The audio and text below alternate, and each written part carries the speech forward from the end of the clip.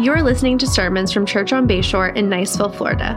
Our mission is to do whatever it takes to see people believe in Jesus, belong to God's family, and become who God created them to be, impacting the world for Christ.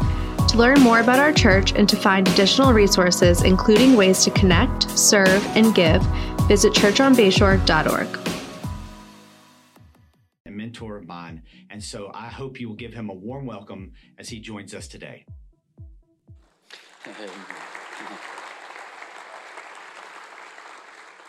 That's a good-looking shirt that guy had on, huh? I love Pastor James. I'm grateful for the honor and the opportunity to be home in Niceville. Some of you know this is where Becky and I grew up. I'm glad Becky can be with me today, and I'm grateful and honored to stand in this pulpit. I count James and Chrissy very dear friends, and grateful for their love and leadership to you at Church on Bayshore. God is doing a good work here. And 6 of us agree. God is doing a good work at Church on Bayshore. Amen? Amen. I'm grateful for Pastor Justin and that Uganda team. When he said, we're just in from Uganda, I thought, and I'm exhausted thinking about that, right? And yet they led us so beautifully to praise King Jesus, and I'm thankful for everyone on that worship team as they lead us in worship here. Also, let me just say a word of thanks on behalf of the Florida Baptist Convention. Dr. Tommy Green, our executive director, and I are indebted to you. We are grateful for your participation in the cooperative program. Some of you may occasionally look at your budget sheet and say, what in the world is the cooperative program? Well, I met a young missionary and his wife in the first service today, and you're sending them, you may or may not have known this, to another country toward the end of this year. And the first of next year, they'll leave from Richmond and go to the country where they'll serve the Lord and take the gospel to the ends of the earth. And because you give to the cooperative program, you can support folks like that. And because you give to Church on Bayshore, you support ministries like that. Everything that I do in behalf of the Florida Baptist Convention is funded through your giving to the cooperative program. So I personally want to say thank you so much for your faithfulness. You are one of our leading churches in giving and generosity. So to God be the glory, and may his kingdom advance. If you brought a Bible, open it to Ephesians chapter 3, and let's dive right into what my assignment for the day is. I'm excited about this privilege. It's my understanding that my message is part 3 of 5 related to the discipleship essentials of Church on Bayshore. You may remember that Pastor James introduced this series with the reminder that this church exists, and you heard the lady do it. And I don't know if you ever, you hear this so much you just don't even pay attention to it. This lady doing the announcements today said, we exist to lead people to believe in Jesus, to belong to his family, and to become who he created them to be. Is that something you can get behind? All right, again, same 6 folks. Thank you for your faithfulness on that. Hope the rest of y'all will join them. This church exists to lead people to believe in Jesus, to belong to his family, and to become who he's created them to be. And then James went on to identify the 5 essentials for living as followers of Jesus. He said they were worship, growth, serving, giving, and reaching. And in this, his first message, he reminded us that submission to God is essential if we're going to worship God in spirit and in truth. And then last Sunday, Pastor Alec challenged us in our personal growth, our need for a daily relationship in the Word with Jesus and with his church. And so my focus for today is serve, that third discipleship essential. So let's look again at our series text in light of this focus on serving Jesus. So Ephesians 3, verses 20 and 21. It says, now to him who is able to do far more abundantly than all that we ask or think, according to the power at work within us, to him be glory in the church and in Christ Jesus throughout all generations, forever and ever. And the church said, amen. Right? By now, I believe we've communicated that God is not limited to our thoughts or imaginings. And he's not limited by us. He is able to do immeasurably more, this passage says, than we can even ask or imagine. So I'd like to direct our attention to another phrase in this same passage, and it's found there in verse 20. The phrase, according to the power at work within us. According to the power. So he's able to do more than we could ask or imagine according to the power at work within us. What is that power? What is that power? I'm going to suggest to you, I believe that power is the gospel. The gospel is at work in us who call ourselves followers of him. Paul describes the gospel to the Roman church this way in Romans 1 and verse 16, that the gospel is the power of God for salvation. And I love the unlimited approach of this. To everyone who believes, right? The gospel is the power of God for salvation to everyone who believes. And certainly it is the power for redemption and for salvation. But the gospel doesn't just stop there. That's where Baptists stop, you know. We get them saved, we get them to pray a prayer, we get them to go through some water and get baptized and say, good deal, all right, who's next? And instead, that's just the starting point, isn't it? The gospel's not through with us just because we believed. It's not just a fire insurance policy to keep you out of hell. No, instead, it is a life-transforming power at work within us. It is the power that commands and calls us to serve him who has saved us. Peter, in his first epistle, in 1 Peter 4, says in verses 10 and 11, as each has received a gift, use it for your own glory. No, what does it say? Look at it. As each has received a gift, use it to do what? Serve one another. You've been given talents. You've been given gifts. You've been given abilities. And you're to use them to serve one another. Why? As good stewards of God's varied grace. The very grace that saved us empowers us to serve each other. Whoever speaks as one who speaks oracles of God. Whoever serves as one who serves. How? By the strength that God supplies. That's what Peter said. The power at work within us. In order that in everything God may be glorified through Jesus Christ. To him belong glory and dominion forever and ever. Amen. So we can live with confidence that we have gospel empowerment from God to serve him. That being the case, just a quick reminder, our serving is not based on just our skills, just our talents. No, God gives us those skills and talents for his purposes. The gospel at work in us helps us discover the opportunities he has. Maybe opportunities we never asked for or opportunities we never imagined to serve him. I believe if we're going to serve the Lord, there's at least 3 questions we must ask and answer in each of our lives. Here they are. They're on your note page if you're using that. Why would we serve? How should we serve? And where will we serve? So let's dive right into those 3 questions. First one, why would we serve?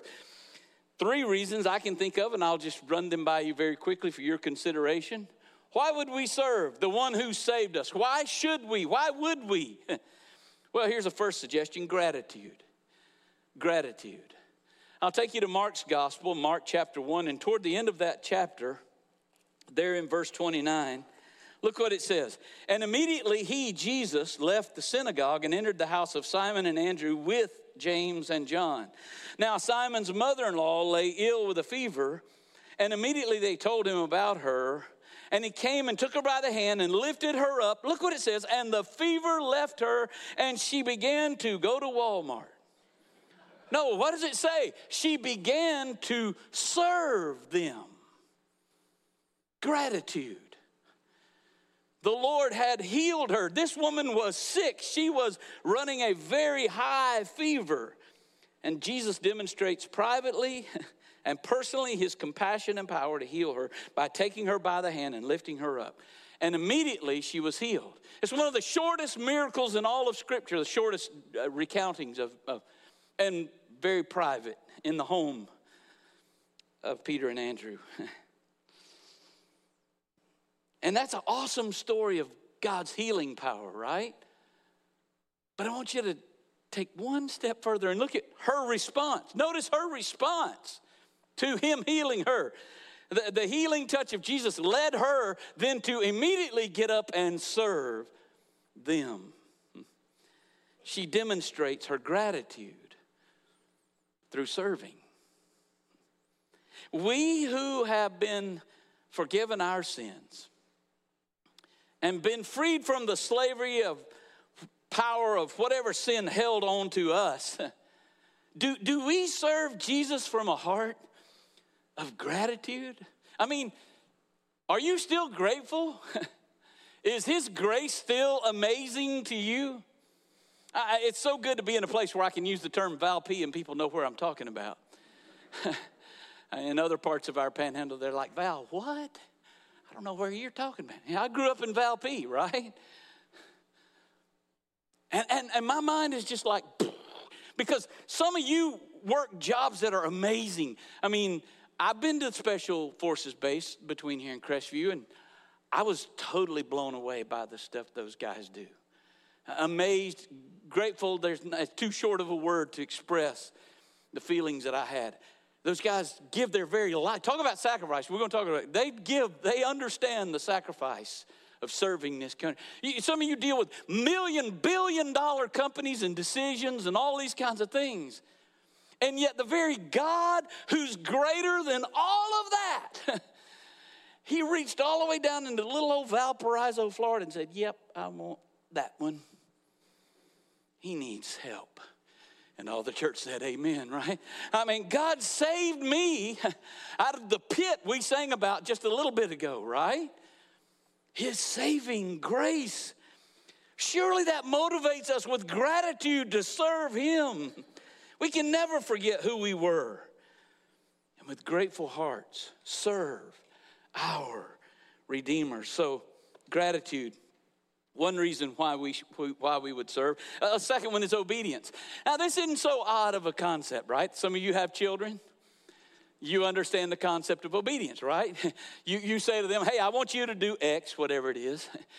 And the expectation is not that they'll form a committee and study what that would look like and decide which angle they should come at it from. Right? No. You say, go take the trash out. And that doesn't mean draw me a picture of the trash can, illustrate what the trash looks like, discuss how many people it would take to actually accomplish that. No, form a committee. No, go take the trash out, right? Do it. 2 words. Do it, right? Obedience. When Jesus called his disciples to leave their nets and professional fishing careers and become fishers of men, he was inviting them to join him in his redemptive mission. Was Jesus really on a redemptive mission, Lewis? Where'd you get that? Luke 19 and verse 10, the Son of Man came to, what was it again? Seek and save those who were like me, lost, right? Jesus was real clear in his mission while here on earth. And he invited these disciples to join him in that redemptive mission. And then he went on to challenge them further in Luke 9 and verse 23. He says, if anyone would come after me, let him deny himself, take up his cross daily and follow me. I'm still working on Luke 9:23. I'm mostly struggling with the first one, denying myself, because I like me. I know it doesn't look like it, but I feed me. Oh, yeah. I take me on vacation. I like me. And that denying myself gets in the way too often of that obedience he's expecting of me. Deny yourself. Take up your cross daily. Surrender willingly, openly, and follow him. And then again in Matthew 28 and verse 19, he said, go therefore and make disciples. Of who? Of everybody. All nations. Take the gospel to the ends of the earth and across the street. Oh, now wait a minute. You don't know my neighbor. He's meaner than a snake. Yeah, Jesus wants you to show him what the love of Christ looks like. See, we're to be obedient. Obedience through serving is the expected life action of we who claim to be followers of Jesus Christ. So gratitude, obedience, and it just gets better. Third one, sacrifice. Sacrifice. Wow. And unfortunately, too often this may be the most frequent reason for people's unwillingness to serve the Lord that I run into. Jesus gave us the ultimate example of sacrificial service to the Heavenly Father, and we see him teaching his disciples. Don't you love the story in Matthew 20? I think I've shared this with y'all before, but Mrs. Zebedee comes to Jesus, And Jesus, when you come into your kingdom, could my boys sit one on your right and one on your left? Can't you just see Miss Zebedee, a little southern lady with an apron? And anyway, that's the way I read the Bible. He said, you don't know what you're asking. Can you drink the cup I'm going to drink? She said, well, and Peter's right there. Oh, drink the cup, bring the cup, you know. Then he talks about how the Gentiles lord over them, exercise authority over them. And then what does he say? It's not so among you. Here's what he says in Matthew 20 and verse 28. Even as the Son of Man, even as I, the Son of Man, Jesus is saying, did not come to be served, but to serve and to give my life as a ransom for many. See, Jesus gave his life so that you and I could live daily in a relationship with God. Woo! That's better than a touchdown. Woo! Yeah. Sorry, I just figured y'all not going to clap. I'm going to get into it, okay? And too often I hear people in the church say, yeah, but I'm not Jesus. I know. It's evident. I'm not either. Okay? I'm not either. The call to follow Jesus is a call to sacrifice. It cost Jesus everything so that we could be forgiven and walk in relationship with him and serve him for that power at work within us. Isaiah understood this truth. He described Jesus' sacrifice this way in Isaiah 53, and I'm just going to highlight one verse, but there's so much more. You ought to go back sometime and just read the entirety of Isaiah 53, 54, 55. But anyway, he says, he was wounded for our transgressions. I might take a wound for you. I might get a bruise. He was crushed for our iniquities. Wait a minute. What? Upon him the chastisement. He was chastised so we could know peace. And with his stripes, we are healed. That's sacrifice. That is love so amazing, so divine. It demands my life, my soul, my all, right? This call to sacrifice the prophet himself embraced earlier in chapter 6 of the same book. The Lord said, whom shall I send? And who will go for us? And Isaiah, caught up in the worship moment, the emotionalism of the moment. He said, Lord, here am I. Send me. Well, you know who Isaiah was volunteering to go to? It was worse than Baptist. A bunch of stiff-necked Israelites who thought they didn't really need God. Stubborn, kingdom about to be divided. Yeah, I'll go. I'll take the gospel in a difficult place. See, Jesus must have first place in our lives above every other relationship. And I got to tell you, I'm very relational. It bothers me when I think about how I don't leave him as first place in my life. I want to ask you, does that statement seem too much to require? He should be first place in our lives, first priority in our schedule, in our plans, in our day. You remember Pastor James taught us God's ability to make things happen for us far surpasses our ability to ask or understand those things. See, perhaps it's time to ask God to help us remember and embrace whatever sacrifice he's calling us to serve him. And good news, I don't know you, so you may be serving him incredibly. And if so, praise the Lord. But I have to think that maybe in a group this size there might be one or two who could be serving, who have asked even the question, why would I serve? See, when we gratefully obey God's commands in our life and sacrificially serve him, he gets glory through us.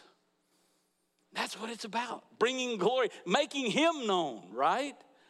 Lifting up the name of Jesus. What sacrifice are you willing to make in order to obey King Jesus? The one you just sang to a minute ago.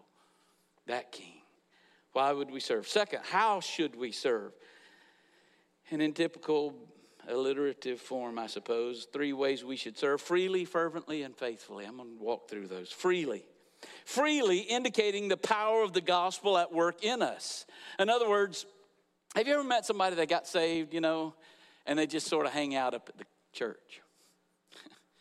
They're there. You got to give them points for there, right? They get the attendance pin. Are they doing anything? Nah. Are they contributing? Maybe. They're just there. You don't know, you think they're a Christian because they're always there, but you don't really know. I don't know, but they're there. Oh, by the way, I know this may be called a worship service, but that word service on this title of this hour doesn't mean you're serving the Lord by showing up. I just thought I'd throw that. That was extra. I didn't mean to. I'm just saying our serving gives evidence of the gospel at work in us. Freely, indicating the power of the gospel at work in us. Left to ourselves, our tendency is not generosity with what we've been given. But more often, it seems like we, in this day and time, almost communicate an entitlement of the gospel. I mean, of course God wants me. Look at me. Who wouldn't want me? He's lucky to have me. Well, excuse me, Mr. Me Monster, right? I mean, if the power of the gospel is at work in us, neither of these responses is acceptable. A response of, boy, I'm all that, or I'm nothing. I meet another group. I travel and go to a lot of Baptist churches, and I meet another group sometimes. And this group, their MO is typically, well, I'm nobody really. I'm not the pastor. I'm not the music. I don't have any real talents or anything. I'm just happy to be saved and that God, Poor pitiful you. You're one step away from death, right? I mean, is the power of the gospel at work in you? Because if it is, you're able to do exceedingly, abundantly, more than you could even ask or imagine, right? God could do that through you. I take us back to that passage in Ephesians 3 and verse 20. Look at those first 3 words. God is able. Do you believe that? God is able to do more abundantly than all that you ask or think. When God's power is at work within us, our service can be offered freely and generously with a full confidence that He can use us for His glory. I said to the early service, if God can speak through Balaam's donkey, there's hope for me. Right? But you got to believe that He can, that He is able. And then ask Him, Lord, here am I, use me. So freely we serve Him, indicating or demonstrating the power of the gospel at work in us. And then fervently engaging in His disciple-making mission. Fervently. That word fervent, that's not a word we use a lot these days, but fervently is defined as with great intensity of feeling or belief. The word zeal is synonymous with fervent or fervor. What are you zealous about? Paul, in his marks of the Christian found in Romans 12, 9 through 21, warns in verse 11, he says, don't be lazy or slothful in zeal, but be fervent in spirit. And look at those last 3 words. Serve the Lord. Fervor, zeal. Our service to the Lord has eternal ramifications on not only our relationship with God, but also those that we serve. Do you believe that? That your serving the Lord has eternal ramifications? Like makes an eternal difference in people's lives? See, I'm convinced it does. I've known people that it took very little to encourage them never to come back to a church. Somebody sat on their chair.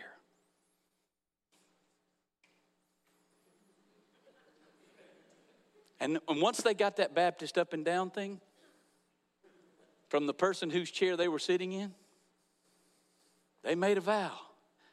I'm not coming back. If that's what being a Christian, I don't want to know that. I don't want to be a part of that, right? See, I mean, you the way you teach, the way you live, the things that you communicate to those you serve, it helps them either toward eternity and toward a relationship with Christ or the other direction. See, I'm convinced your serving makes an eternal impact on others, on your relationship to God, but also on others. Don't be slothful in zeal. Be fervent in spirit. Serve the Lord. You want to join a fervent group of servants in the church? Join the Florida Baptist Disaster Relief Team. Now, y'all don't tell them this, but they take their serving seriously. They serve the Lord with a fervent spirit. They believe their sacrifice will have an eternal impact. Shh. Let them keep thinking that, because you know what it is? It is having an impact. I think I've shared this. I will just move on. If I interviewed your family and those who know you best, what would they say you're fervent about? What are you zealous for?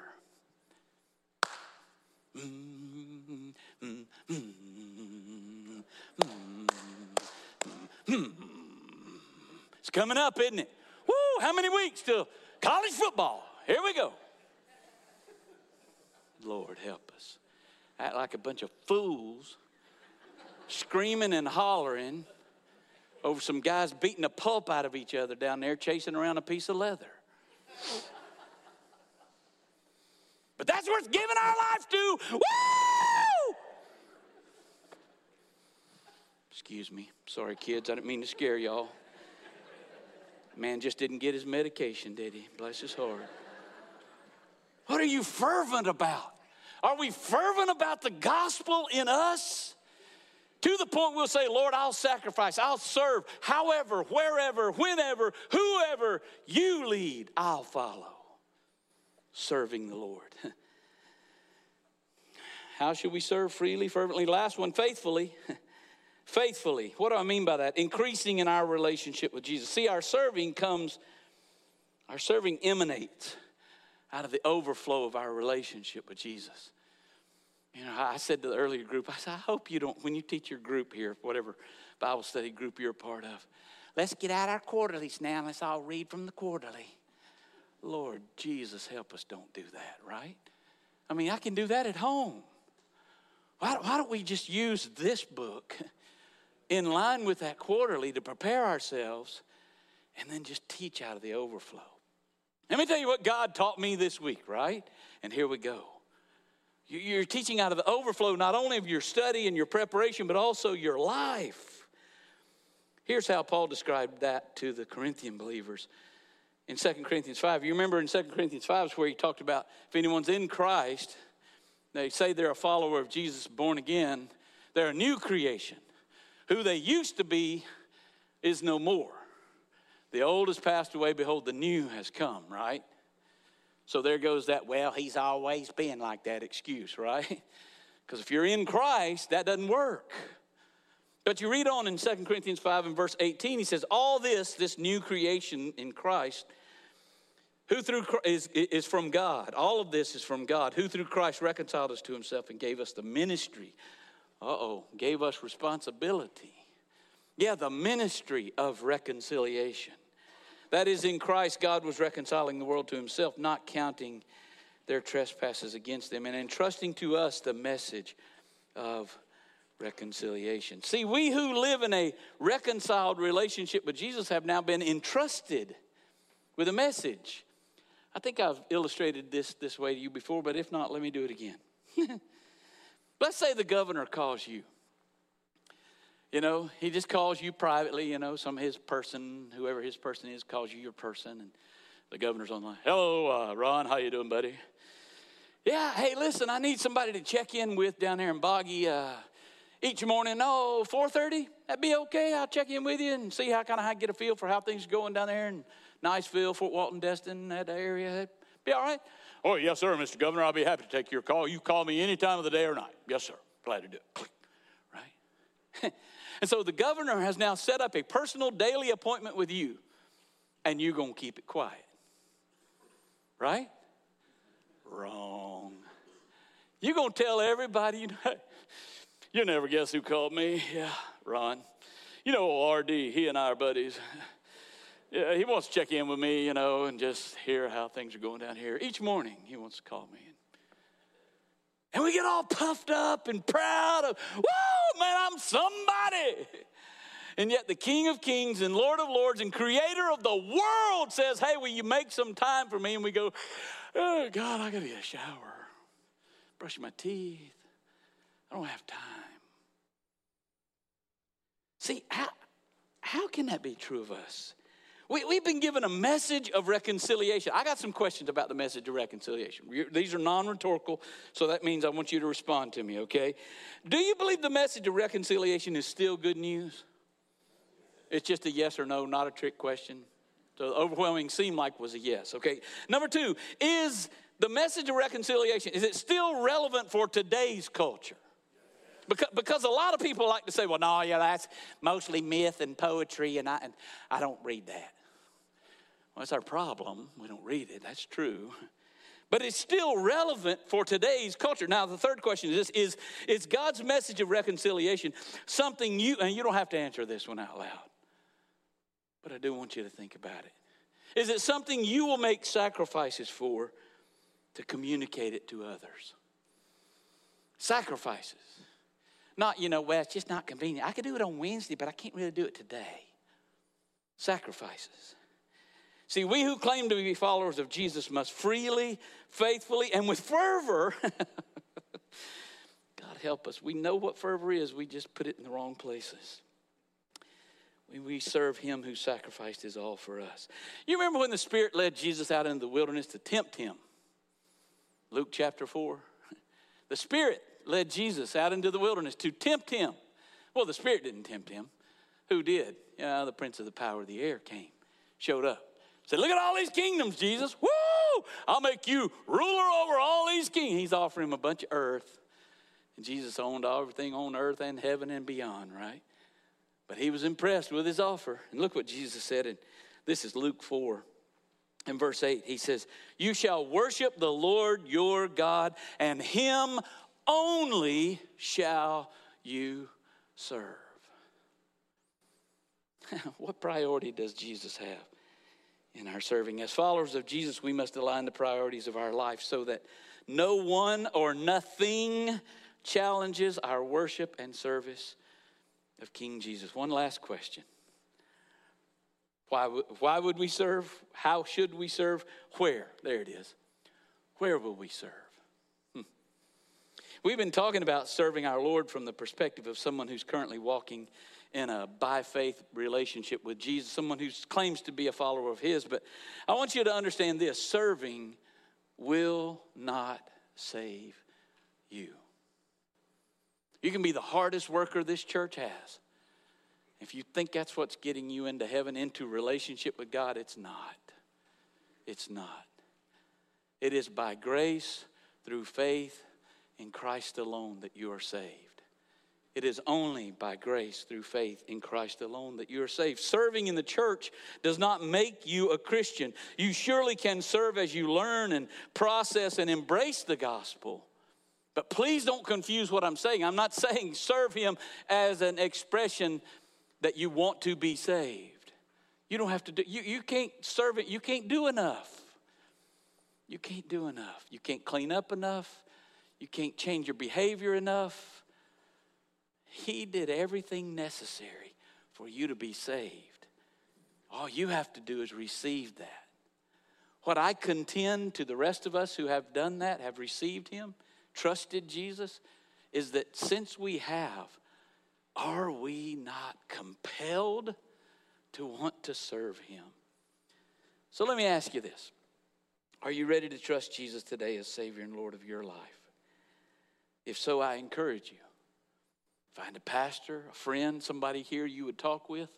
I'd be happy to talk with you. I'll be down here at the front. There's a membership class here that will help you begin to grow and embrace and understand what it means to follow Jesus and then to serve him. For you who've already embraced Jesus as your Savior and Lord, though, let me ask you to consider these concluding questions. Will you serve Jesus privately? Privately. In your home, with your family. Hey, husband, who leads the family devotion? Don't answer that out loud. But But I think God's counting on us to lead that. I don't know enough of the Bible. My wife knows more Bible than I'll ever know in my whole lifetime. Hey, get busy reading and studying and lead. And if you need to have counsel with her at a separate time instead of in front of the whole family, say, baby, tell me what this verse right here means because I don't understand. She'll help you. Why? Because she wants you to be the spiritual leader of her house, of the household. Men, step up. I think we'd have, anyway, I better not chase that rabbit. Will you serve those in your household freely? Will you serve them faithfully? Will you serve them with fervency? Hey, kids, gather around the dinner table. This is something more important than travel ball. Oh, snap, I just said that, didn't I? Hey, kids, gather around. This is more important than Dad's golf time. Folks, I'm not trying to put you on a guilt trip. I'm just trying to ask you, what is the priority of our lives? Shouldn't it be faithful, fervent, free service to our Lord starting at home? Privately, a second way, will you serve Jesus publicly? You know, by sacrificing for the ministry of your church family. I heard Lucas say out here just a minute ago, he put a cool looking chart up here. They got some places here some people could serve, right? Maybe that was you. Oh, no, yeah, I did my time. You know, I serve with them little rugrats and curtain climbers. You know, I don't do all that. Let the younger generation, if they're going to have kids in this church, they ought to have to serve in there, you know. Yeah, I've heard all that junk. God forbid, senior adults, since I am one, that we would serve in the preschool or children's area because we might influence the next generation, and we sure don't want them to turn out like us, right? Sorry, I didn't mean to upset that child. Please forgive me. I got to really get control of this passion. Sorry. But I really think it's important. I mean, would you rather the teacher, can you see Lucas next week, you know, okay, little 3-year-old, you're going to teach the lesson next week, okay, so come prepared. Are you kidding me? Where are they going to find leaders for children in preschool? I'll tell you where they're hiding out. Hey, adult teachers, they're hiding out in your class. Kick them out. Say, get out there and serve. You know you could be serving. Why aren't you serving? Well, you know, we bought an RV this year, and I was planning to travel a good bit. Priorities. Campers on mission. Serve the Lord. Serve the Lord publicly. Some of you know I grew up in Valpy, and one of the most influential Christian couples in my life, Ernest and Pauline Walker.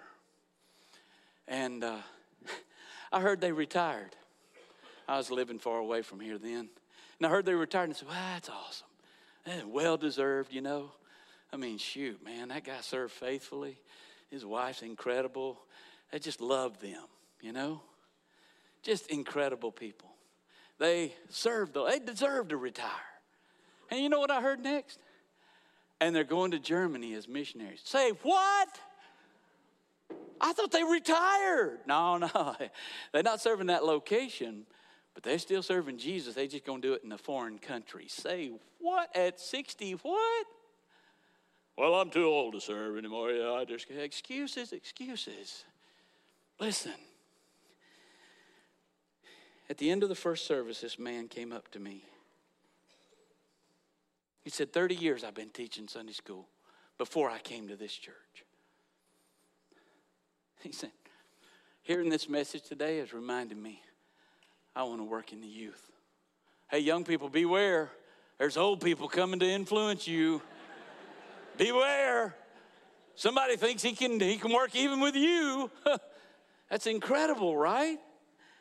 Publicly, will we serve and share the message of reconciliation, the gospel? And last, purposefully.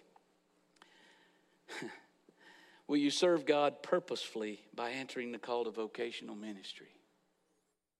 And maybe that is for some of you young folks in here. Maybe that's for some of you middle-aged or senior folks. I don't know. But here's what I do know. Too many in our world today, too many churches in our convention today have stopped calling out the called. And God's still calling people to serve him.